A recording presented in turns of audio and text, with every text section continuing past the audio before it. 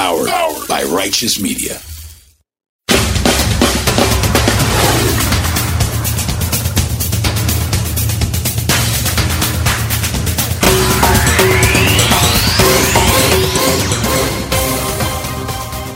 Welcome to Independent Americans.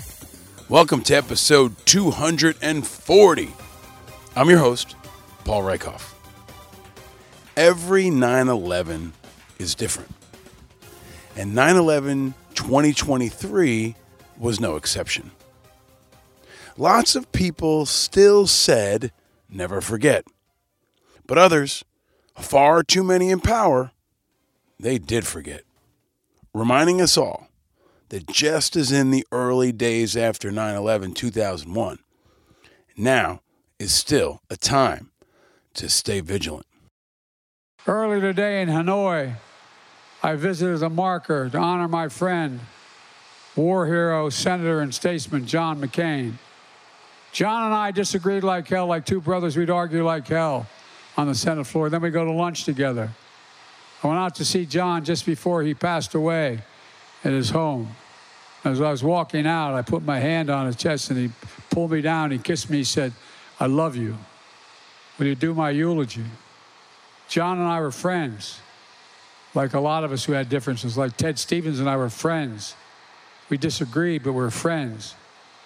One thing I always admired about John was how he put duty to country first. And that's not hyperbole. He did.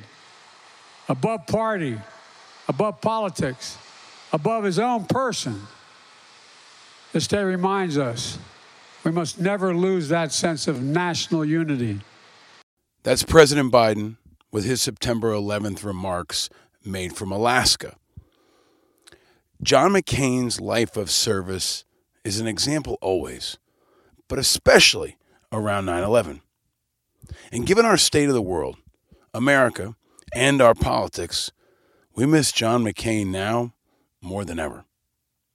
He showed us that after tragedy, there can be triumph. John McCain showed us how to be, as Hemingway described, stronger at the broken places, as individuals and as a country. But some things break beyond repair, and that might be the case now for the Republican Party, as it continues to disintegrate, falling further and further away from the party of John McCain, the party of Colin Powell, the party of Bob Dole, and the party of Mitt Romney, who this week announced he's not running for Senate again from Utah, but not before commenting on how broken things are.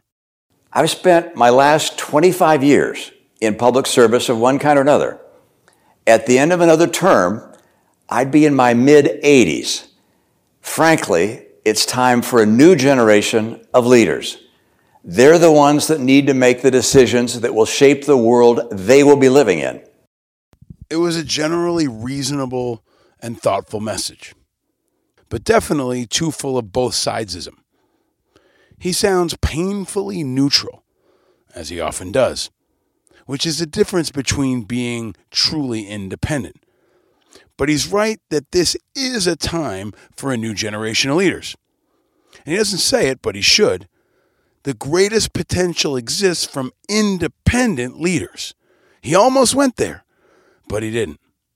The potential for independent candidates is especially strong in places like Utah, as we've covered on this show and was revealed in many ways when independent Evan McMullin ran against radical Republican Mike Lee.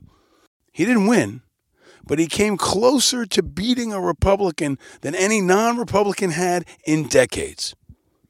Utah was a reflection and is a reflection of America, where 49% of us are independent Americans and growing.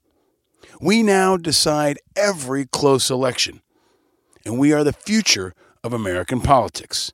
And maybe we can help America be stronger at the broken places. But make no mistake, we are broken now, a reflection of where we're at. This week, the Obama, George W. Bush, Clinton, George and Barbara Bush, Reagan, Carter, Ford, Nixon, LBJ, JFK, Truman, Roosevelt, and Hoover presidential libraries released their first ever statement on America in the world and how broken our democracy is. And they warned, quote, others see our own house in disarray. They are sounding the alarm on how broken things are. Yes, we can be stronger in the broken places. 22 years after 9/11, we can be stronger at the broken places. But first, we got to recognize now how broken we really are and how stakes is high.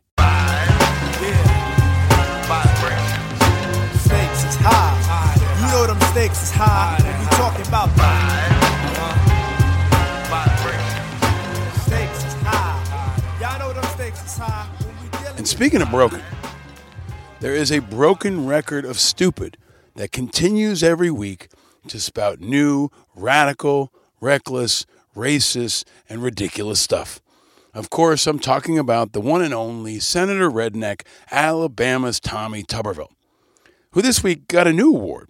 Jon Stewart named Tuberville, quote, one of the dumbest motherfuckers ever in Congress. The veterans advocate and former Daily Show host mocked the senator for complaining about the woke military and doing poems on aircraft carriers. This is the new thing that Tuberville's been whining about. He says there's too much poetry in the military. And here's what Jon Stewart had to say. The veterans advocate, 9/11 advocate, and former Daily Show host mocked Senator Redneck for complaining about the woke military and complaining about the fact that he says there's too much poetry on aircraft carriers. You can't make this shit up. And here he was this week, spouting more stupidity.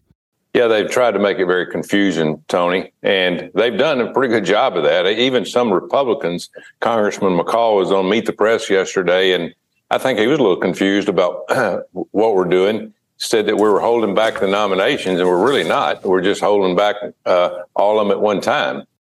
Lies and spin, lies and spin. It's like a broken record.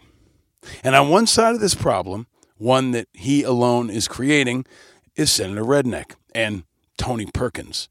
And on the other side, it's 7 former defense secretaries, the chairman of the Joint Chiefs of Staff, most veteran service organizations, most Republicans and Democrats, and just about anyone who knows anything about our military. It's not the, quote, left that is objecting to Senator Redneck's holds on our military promotions. It's just about everyone of substance in the national defense and veterans community, and even most of the leaders in his own party. He's on a reckless and radical one-man ideological crusade, and it's him, very much alone. And on 9/11, he didn't take a day off. This is what Senator Redneck posted. He posted 3 pictures from 9/11 and the, quote, let's roll from 9/11 hero Todd Beamer. And, of course, Tommy Tuberville used the hashtag never forget. So as he continues to attack and undermine our military with his radical political shenanigans, he has the audacity to say never forget. Every day his ridiculous holds on our military promotions continue, America is more vulnerable. On 9/11 especially, that's something to never forget. And never forget something else. He's an asshole. And he's especially an asshole on 9/11. I drive really slow in the ultra-fast lane while people behind me are going insane. I'm an asshole, yo, yo, yo, yo, yo. I'm an asshole, yo, buddy, yo.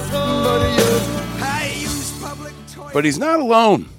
Rand Paul, we've talked about it on this show, Senator Rand Paul from Kentucky, he's an asshole too. Guess what he posted on 9/11? Quote, today we honor all those on 9/11 and the heroes who put their lives on the line to serve and protect. May our remembrance lead to a renewed desire for unity and peace. Hashtag never forget.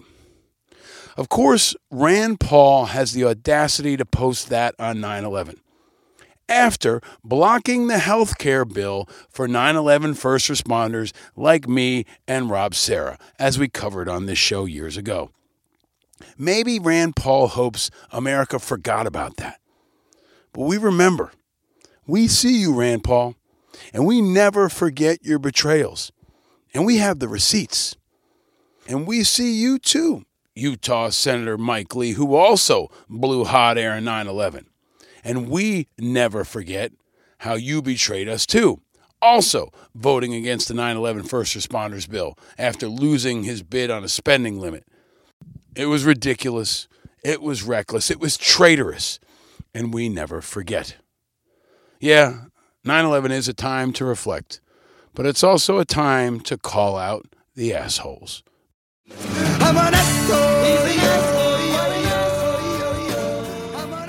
Speaking of assholes and folks who do traitorous stuff, last week it was reported that a special grand jury in the former President Trump's Georgia case recommended charges against Senator Lindsey Graham and former Senators David Perdue, Kelly Loeffler, and former General Michael Flynn. Damn. Michael Flynn especially should have been locked up a long time ago. And he definitely should have his $100,000 plus a year military retirement and rank stripped by the Department of Defense. Traitors who tried to violently overthrow our government shouldn't really get military pensions, don't you think? Yeah, 9/11 was Patriots Day. That's what it's been rebranded. But it's also a time to call out and recognize traitors, including the zip tie guy and his mother, who both got prison terms for their participation in the January 6th attack on our Capitol. You may remember this guy. Eric Munchell, 32 years old of Tennessee, was sentenced to nearly 5 years in prison for his participation in the attack on the Capitol, while his mother, Lisa Eisenhart, 59, received a 2.5-year term. 2 more traitorous insurrectionists are going to jail, and 2 more are getting off easy. Accountability for January 6th is finally coming in fast now, with many, and hopefully the biggest ones, still to come. And maybe this will be the year of accountability for the American insurgency, which continues to be our number one national security threat 22 years after 9/11. But the New York Times headline read, "Zip tie guy and his mother get prison terms for January 6th riot." Riot. That's what the New York Times called it. But hey, New York Times, it wasn't a riot. It was a domestic terror attack, or a quote-unquote insurrection, or at least a quote-unquote attack. But it was much more than a quote-unquote riot. This is an example of a media fail. But the Justice Department is not failing. They've put charges now on over 1,000 people who participated in the attack on January 6th. And I hope they keep them coming and keep locking them up. Lock them all up. Speaking of broken people who made inexcusable breakages that bordered on treason, this week, a new federal report revealed new information about a story we covered throughout the pandemic. It said that New Jersey failed veterans in state-run homes hit by dozens of COVID deaths. You may remember there was widespread deaths inside state-run veterans' homes throughout COVID. We'll never know how many died. But 2 of New Jersey's state-run veterans' homes were found to have widespread dysfunction that led to deaths. There was a 43-page document painting a disturbing picture of failures at the homes in Menlo Park in Paramus, where dozens of deaths occurred early in the pandemic.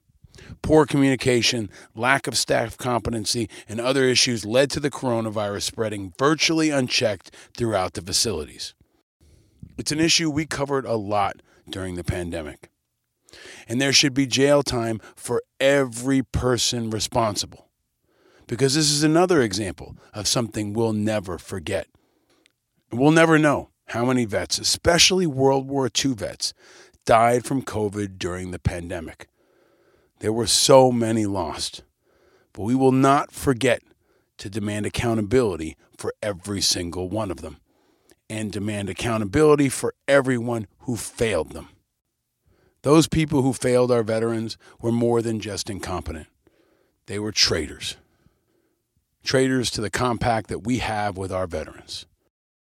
Speaking of traitors, inside Ukraine, the people have continued to face all kinds of obstacles. And this week it was revealed they faced a new kind of treachery from a man we've all been paying quite close attention to, whether we like it or not. Лузі червона калина похилилася, чогось наша славна Україна зажурилася, а ми тую червону калину. When the shit hits the fan, whether it's on 9/11 or during a pandemic or during warfare, you find out who you can count on. And in Ukraine, this week especially, they found out who they could count on and who they couldn't. It was revealed this week that Elon Musk, in his personal, infinite, and twisted wisdom, decided he wasn't going to help Ukraine in the early days of the war and decided not to give them access to his communication system called Starlink. So Elon Musk just decided he was going to shut the lights on Starlink to the Ukrainians. Elon Musk helped Putin and shut the lights off on Starlink at a critical time in the fight when Ukrainian lives, including civilians, were in the crosshairs. And Walter Isaacson, who wrote the bio about Musk revealing this news, tweeted this. They asked Musk to enable it for their drone sub-attack on the Russian fleet. Musk did not enable it because he thought, probably correctly, that that would cause a major war. Probably correctly, Walter?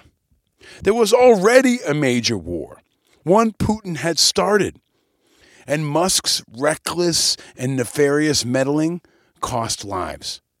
And it undermines Ukrainian, American, and global security. And Musk was and is way beyond his depth in helping Putin. And Mr. Isaacson, you are an apologist for him. We've been covering Musk's national security-related fuckery for months on this show. And I did a segment on it with Nicole Wallace on MSNBC last Friday. And if you haven't heard it, you should go back and listen to episode 192, where I talked to the always brilliant and no-shit Professor Scott Galloway about Elon's lack of patriotism and basic humanity. Go check that out. And Musk, of course, tweeted or X'd a response, and he said, "Much appreciated, Walter. At no point did I or anyone at SpaceX promise coverage over Crimea. Moreover, our terms of service clearly prohibit Starlink from offensive military action. We are a military system, so they were again asking for something that was expressly prohibited." He added, SpaceX is building Starshield for the U.S. government, which is similar to but much smaller than Starlink, as it will not have to handle millions of users. That system will be owned and controlled by the U.S. government. That's what Elon Musk tweeted or X'd. But Mr. Musk, wars are not won by terms of service. They're won by leaders with integrity and courage. Wars aren't an app or a video game. And if you're feeling confident and happy about Elon Musk building Starshield for the U.S. government, your name must be Vladimir Putin. Because our enemies are celebrating. Musk recklessly shut off the lights on Starlink for the Ukrainians. I wouldn't be surprised if he shuts off the lights on my account on Twitter. I'm not calling it X. Like he also has for so many others who've spoken out to challenge him, including Professor Scott Galloway. But these are dangerous times, and we cannot be silent, and we must stay vigilant. Yeah, it's possible to be stronger at the broken places. And maybe America will be too, as we had to be before, after 9/11.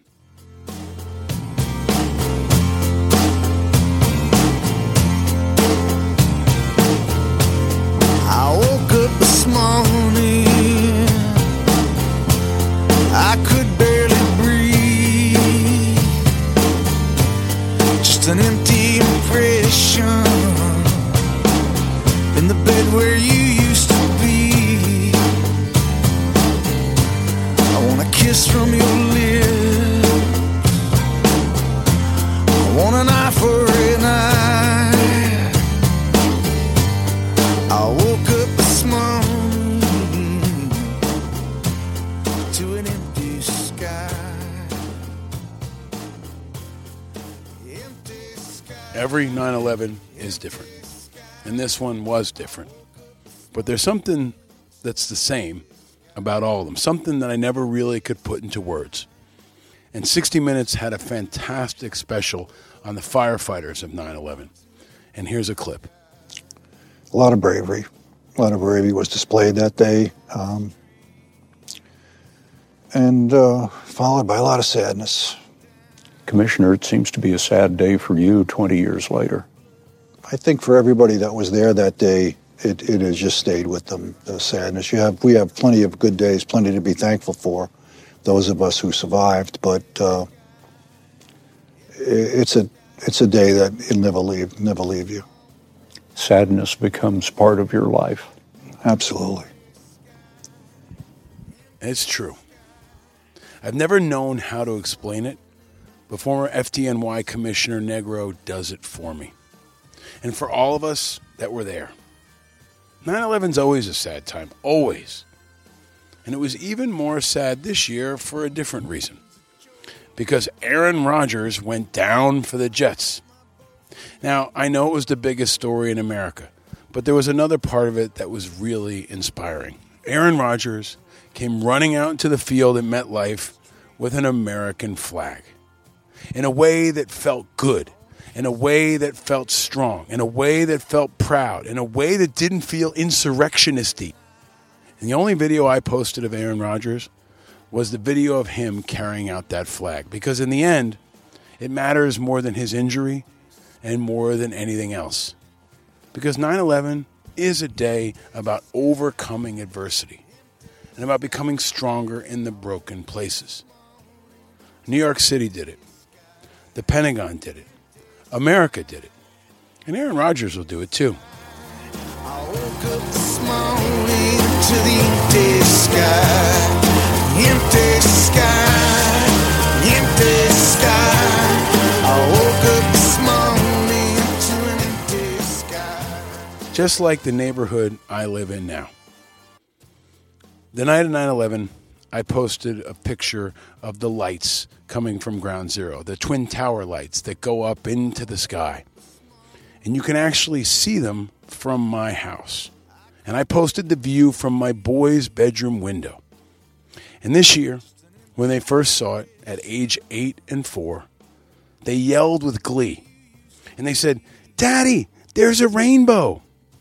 And then the other one said, "It goes to infinity and beyond."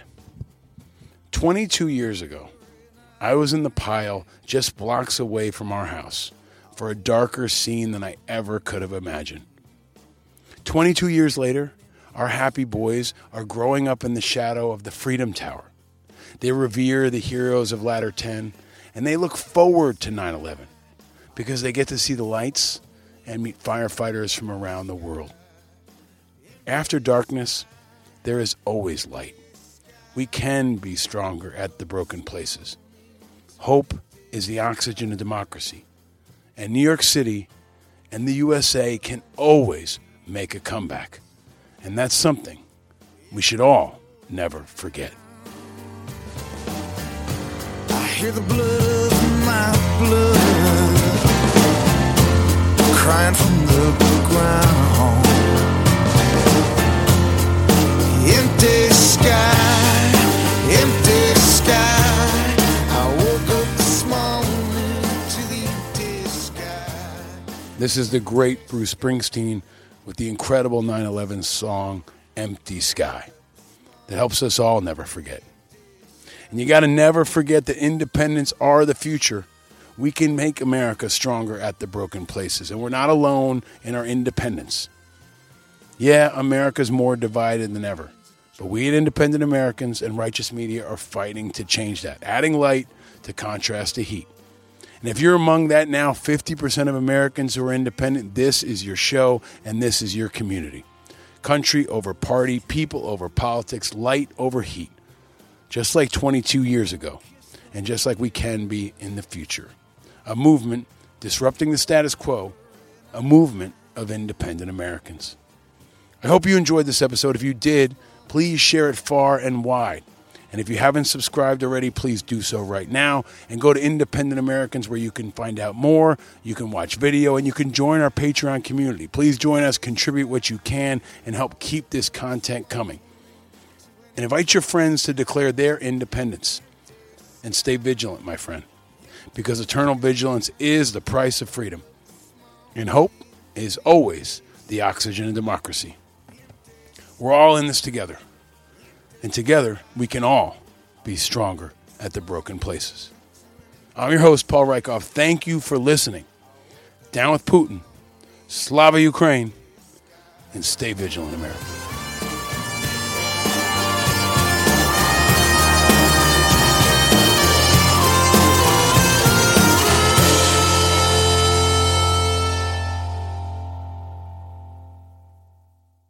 Powered by Righteous Media.